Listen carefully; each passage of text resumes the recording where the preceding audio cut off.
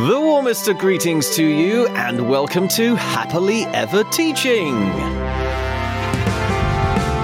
This is the podcast to help you enthrall your learners in every subject under the sun using the best teaching method known to science, storytelling.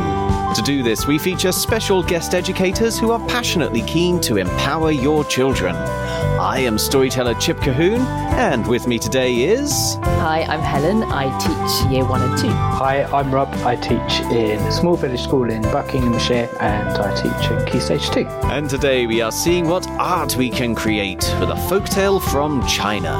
You can listen to the story by downloading our sister podcast, Fables and Fairy Tales, or search our website, epictales.co.uk, for Big Man Drum. There you'll find a video of me telling the story that you can share with your children. And if you're an Epic educator, as of 30th of September 2022, you'll also get the story as a paperback gloriously illustrated by Winnie the Witch's very own Corky Paul.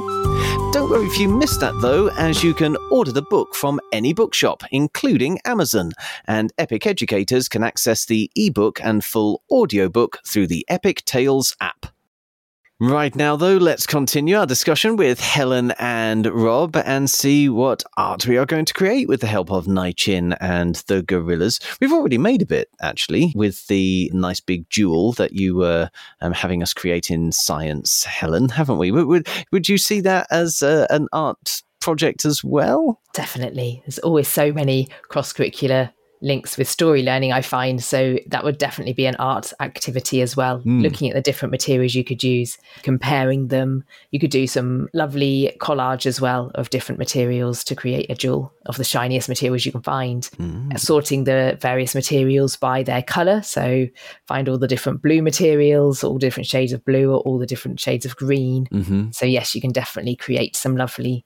You can either do 3D jewels or 2D sort of collage pictures of collages of jewels, yeah. Yes. To make your sapphires and your emeralds by cutting up little bits of blue foil, etc. So you can fill your classroom with treasure, like a magpie.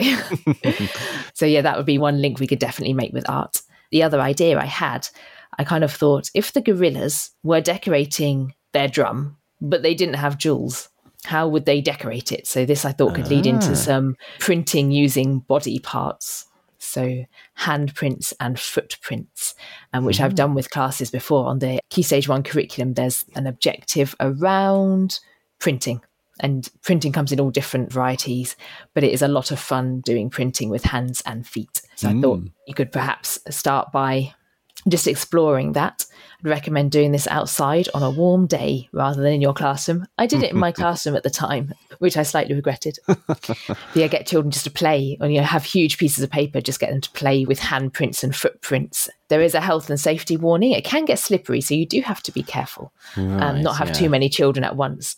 Have a bowl of water on standby and towels. It's fine. And the children love doing that and exploring what effects they can get from their footprints and their handprints. What happens if they put their feet or their hands in different colours? What if they put them in red and then blue and then make a print? It's a good way to look at mixing colours as well. Yeah. Then once you've done all the exploration of printing with hands and feet, the children can actually use their skills to maybe design a drum using hand and maybe just hand prints for that. But either way, they could design a pattern. So you could do some repeated colours, you could do some repeated hands and feet.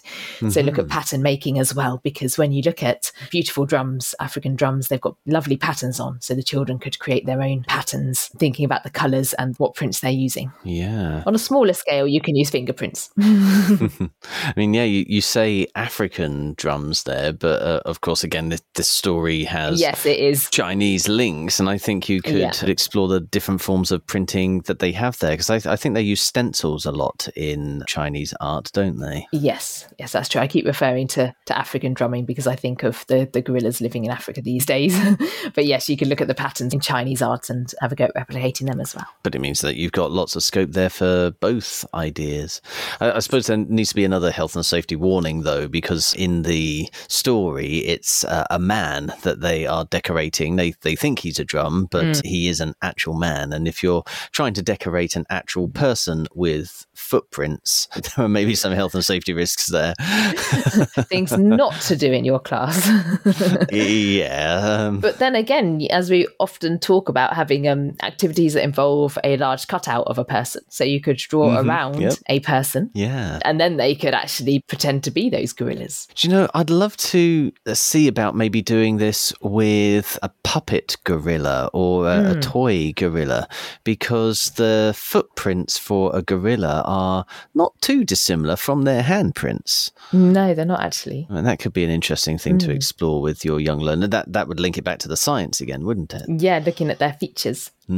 Just from what we were saying about using a cutout of a person, actually then that could be a whole other lesson. Instead of decorating a drum, they can actually decorate the person. Decorate the outline, think about the patterns, and work in teams to see who can make the most attractively decorated Nai-Chin. Yeah, and make him look like an actual drum, perhaps. So yeah, some fun with printing this week. What's going to be the artistic fun for ages 7 to 11, though, Rob? I came up with a couple of ideas. Different layers of a jungle. We kind of alluded to these on the previous podcast, but as we know, jungles and rainforests have different layers, canopies, etc., etc. I'm thinking about how, if you said to your class, what colour is a rainforest? I'd imagine the majority of them would say green. Yes. But thinking about it more carefully and the different shades of greens that you might find, additional splashes of colour you might find from other animals or flowers. So really having a look at kind of almost quality controlling your art and making sure you've got the lighter colours nearer the top. Yeah. And the descriptions that we've got of the forest are great, and they provide us with some wonderful written examples that you could use as a basis for your artwork, rather than just draw a forest and you get a forest of Christmas trees. Or. And the second idea I had is more kind of to have a go at recreating the village that the gorillas have made in the treetops.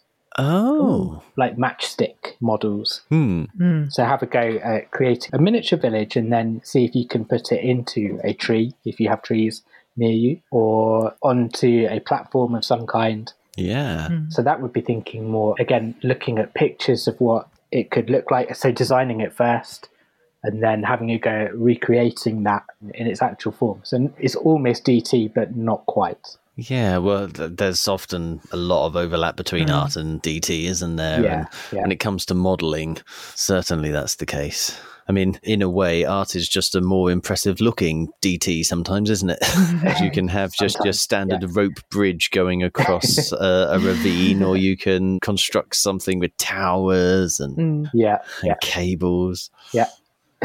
Yeah, that was it. Those are the two things. They're kind of looking at the composition of the shades of different colours that you had, and then making some models out of appropriate materials. Any which way, you're going to end up with some really colourful classrooms. And shiny classrooms. Colourful and shiny, what more could you want? That's all we have time for in this episode, folks. If you'd like to talk to us about anything you've heard in this podcast, or if there's a subject you are soon to teach that you'd like us to cover, you can find us on social media using @TeachHappily, or leave us a review using your favourite podcast app. Please also share this podcast with your colleagues and help us start a story-led revolution in classrooms around the world, so children everywhere can learn in a way that's effective, memorable and enjoyable all at the same time. Tomorrow, Nai-Chin and the gorillas will help us plan lessons in design and technology. But right now, it only remains for us to say cheerio, and we hope to hear your story soon. So, cheerio! And we hope to hear your story soon.